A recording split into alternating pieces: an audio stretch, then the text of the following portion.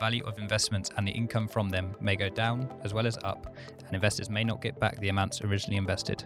Past performance is not a guide to future performance. The information is not an offer, solicitation, or recommendation of any funds, services, or products, or to adopt any investment strategy.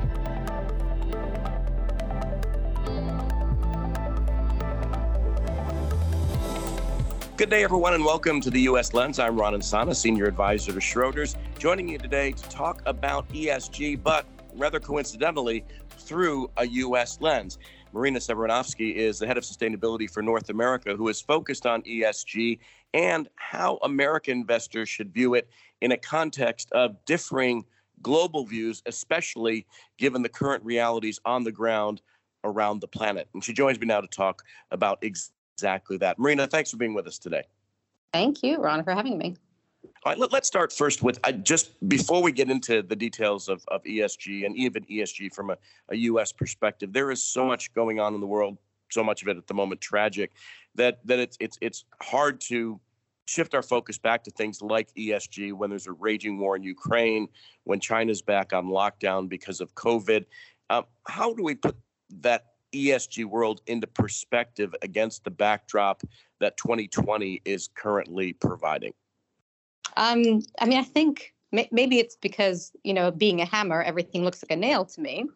But I would say that ESG is embedded in all these things. I mean, if we kind of have seen it recently, the sort of questions about the classification of weapons, for example, how do you think about weapons as kind of in an ESG context if they're needed, for example, in a case like this by, a sovereign nation trying to fight off, clearly completely warranted aggression, right? So there's been that sort of interesting dynamic in the market kind of talking about how to frame weapons investing, which we probably couldn't have imagined that conversation just a very short time ago. There's also all the implications that the war brings up around sort of sustainability and what do we expect of companies like a Starbucks or a McDonald's, right, that are operating in Russia. We've seen what they've been pressured to do by investors, and it's very well beyond kind of in the past where companies could just say, well, we're just following the rules. Now companies are expected to take a stand. So it certainly kind of indicates what the expectations of shareholders and stakeholders are for companies in these sorts of situations. I think also, again, another thread to this sort of dynamic is, the question about, being reliant on fossil fuels, and especially fossil fuels from places like Russia that are, kind of prone to controversy, violence, and, creates a lot of risk for investors. And so does that going forward, this is, again, in the markets, a conversation, does that sort of precipitate a quicker, transition to alternative energy sources?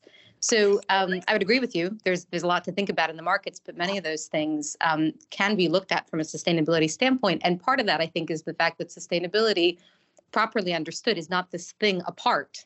Like, here's everything, and then we have separately sustainability. Mm-hmm. ESG is baked in. It's just embedded in the world. And that, I think, is the message that I have for investors broadly, is that it isn't to be understood as something separate. It's just a lens through which we can pretty much view everything that's happening. Let me pick up on that latter point about particularly dependency on fossil fuels in the United States, which you've been focusing on of late, and the way in which to approach investors about ESG. There's this raging debate.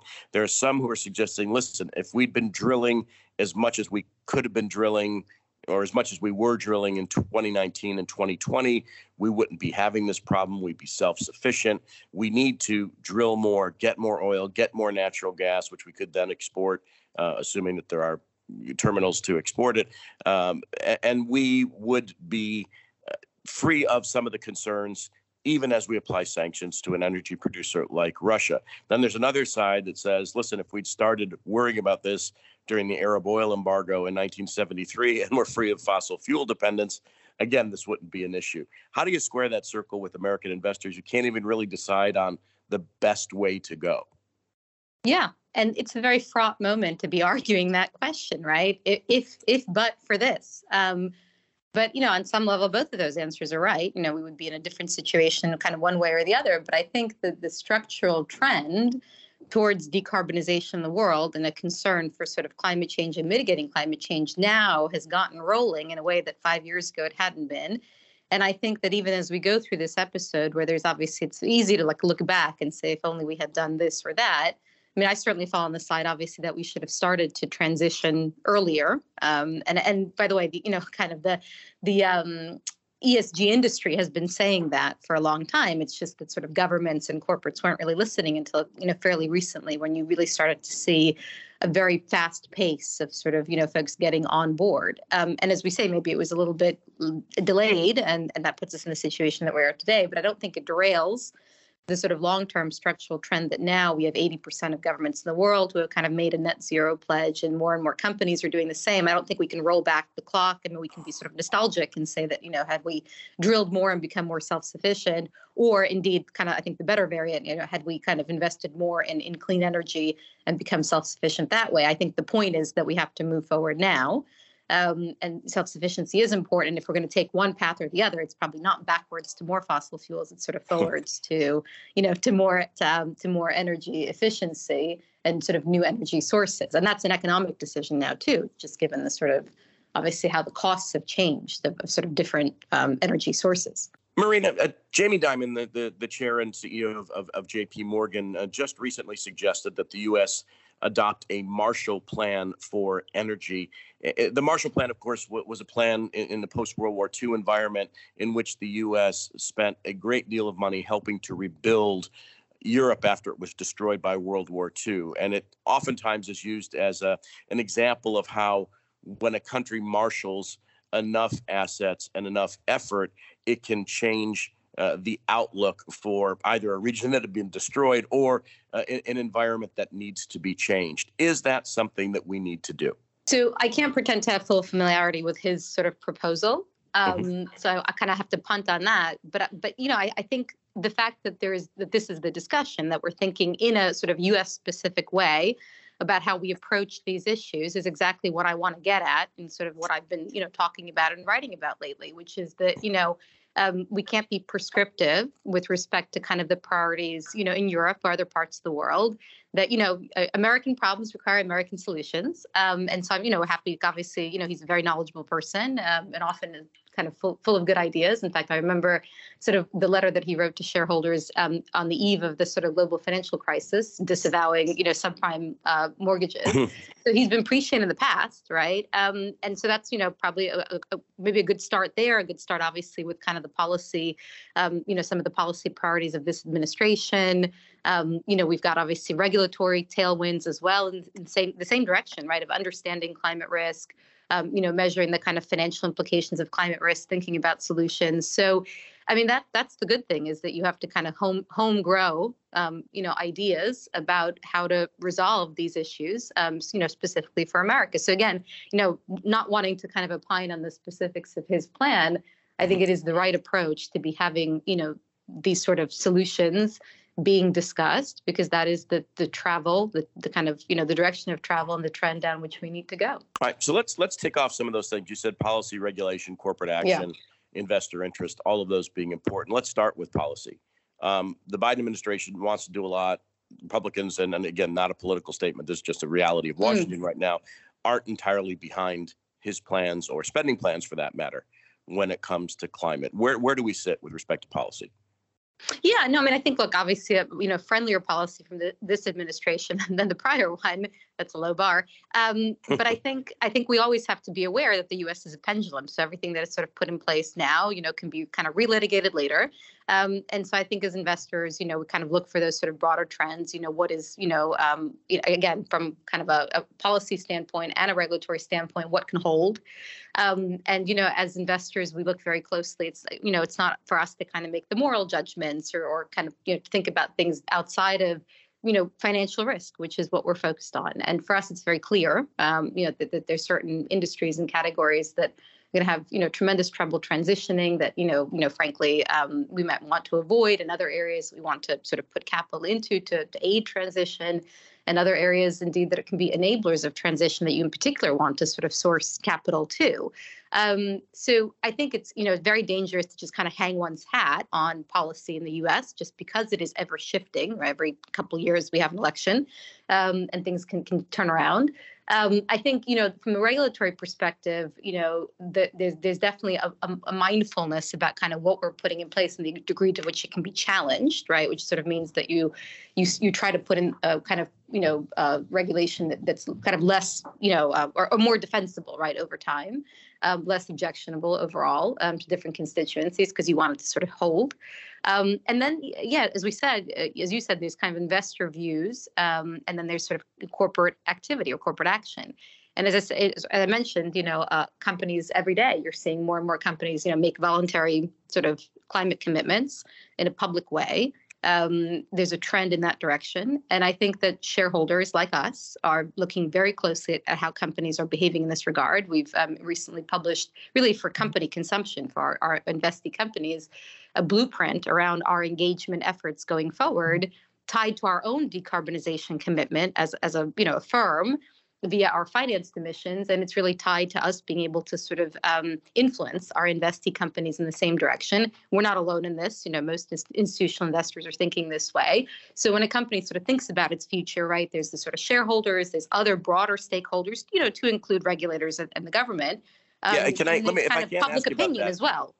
Sorry, go ahead. About the regulatory part, which is Gary Gensler, the head of the SEC, put out a plan yesterday that involves obviously more transparency and accounting for the costs, the environmental costs, if you will, social costs of any good or service that may well be produced. It's out there for public comment. People are reviewing it, and it's not uncontroversial.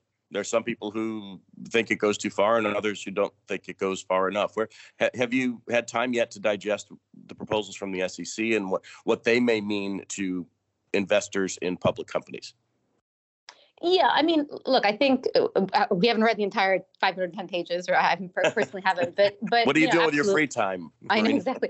But we have, I think, from the perspective of having expected this, right? That these sort of proposals around disclosure, I mean, this is on the climate side, and obviously we're also looking for kind of human capital disclosure is, it's a significant step forward in sort of the world's largest financial market. It does make a substantial difference, I mean, to what we need, which is the investor's ability to make informed decisions about, kind of the exposures and the risks that face public companies in the U.S.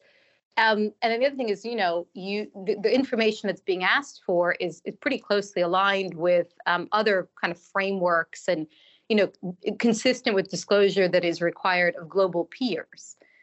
Not everything's exactly matched up. There's some elements that are a bit different, and the scope for these disclosures to improve or kind of, become more robust going forward. And that's the case everywhere. But at the very least, it does mark a step forward in a market that's been kind of behind in this regard. So, we're looking for clarity on how the proposal is going to be implemented, the kind of practical effect on public reporting, but certainly the ambition that is described there we think is laudable.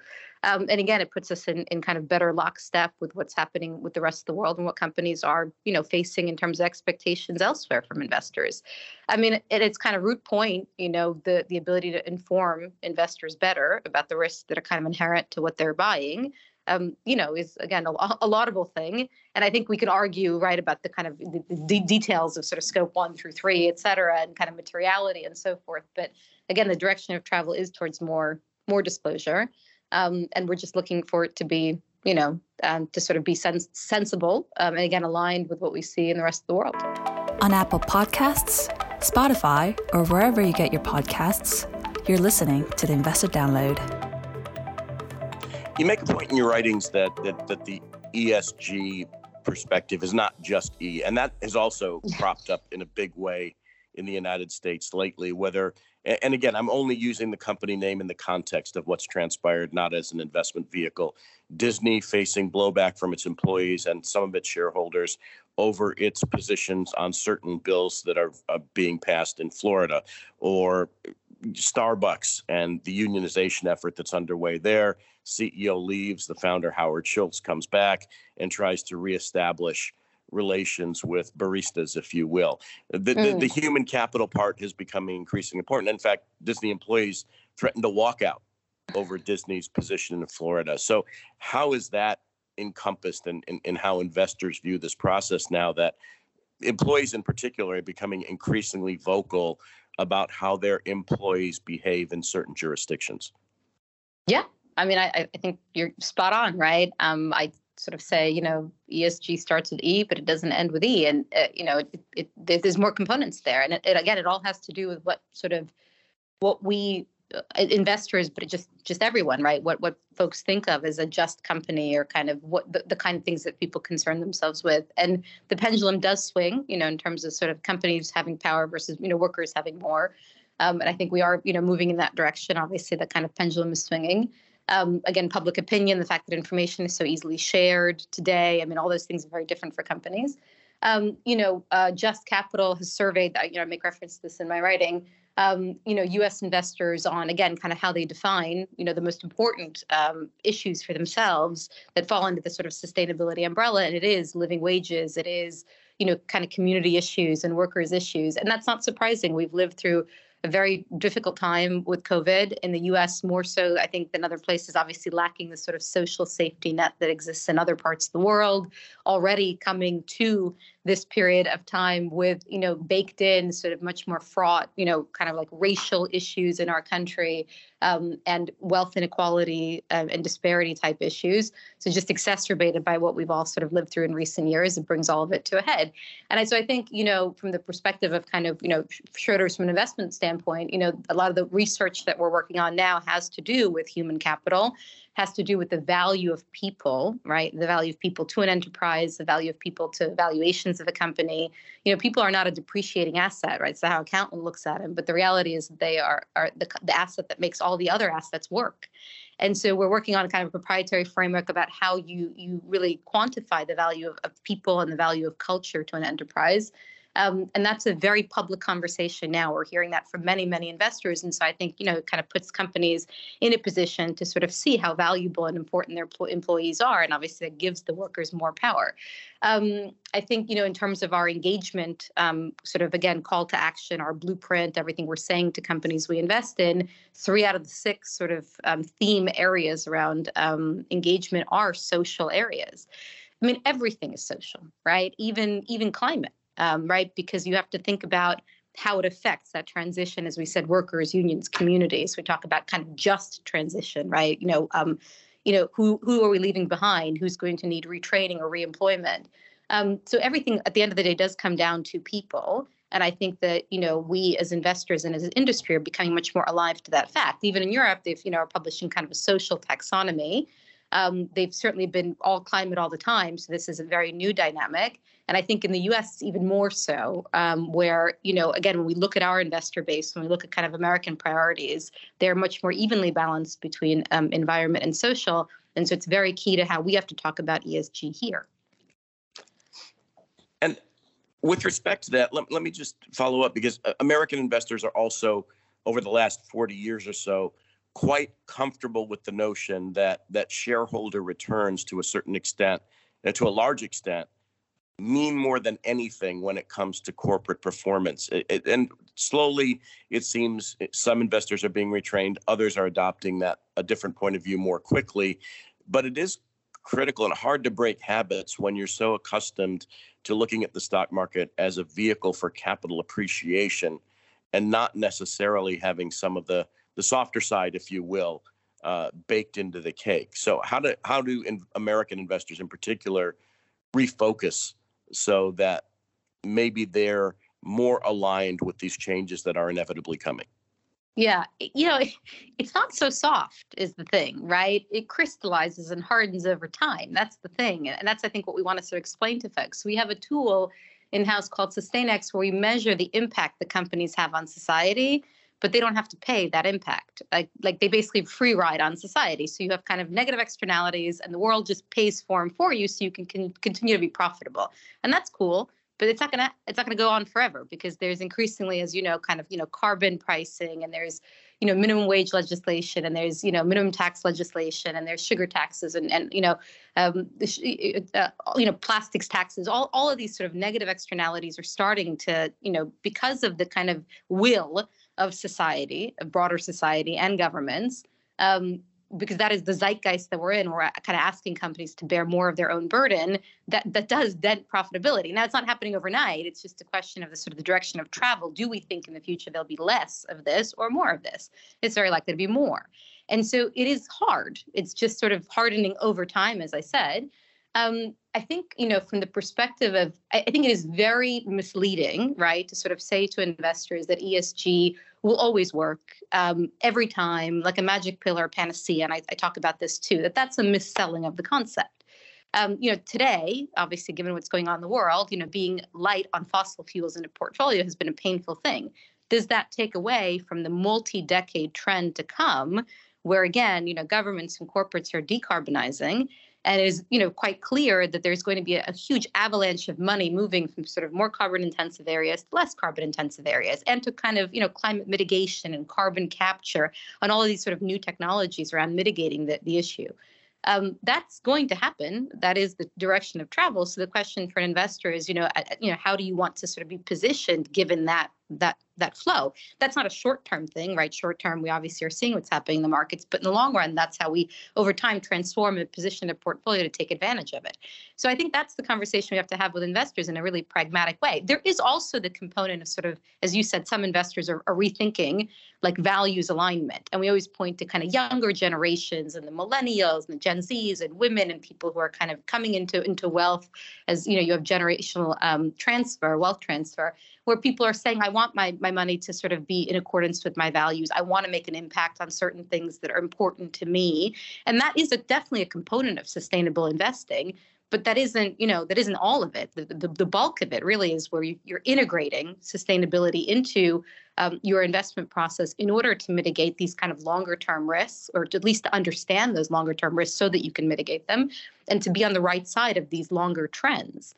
And sustainability is a very long term sort of investment style. And so that I think is the conversation that we need to be having, is that it's not soft or sort of squishy. It's about sort of looking ahead at the kind of risk that will come into a portfolio and wanting to be prepared for it over time. All right. Marina, thanks very much. Appreciate your insights. Excellent conversation today. Thank you. Marina Severanovsky is head of sustainability North America for Schroders. I'm Ron Ansana. Thanks for joining us on this U.S. Lens. We will talk to you again soon. Well, that was the show. We very much hope you enjoyed it. If you want to find out more, check out our website, schroders.com/The Investor Download. You can also get in contact with us about anything in the show or ideas for future shows at schroderspodcasts@schroders.com. Please remember to subscribe to us at Apple Podcasts, Spotify, Google, or wherever you get your podcasts. And don't forget to leave a review.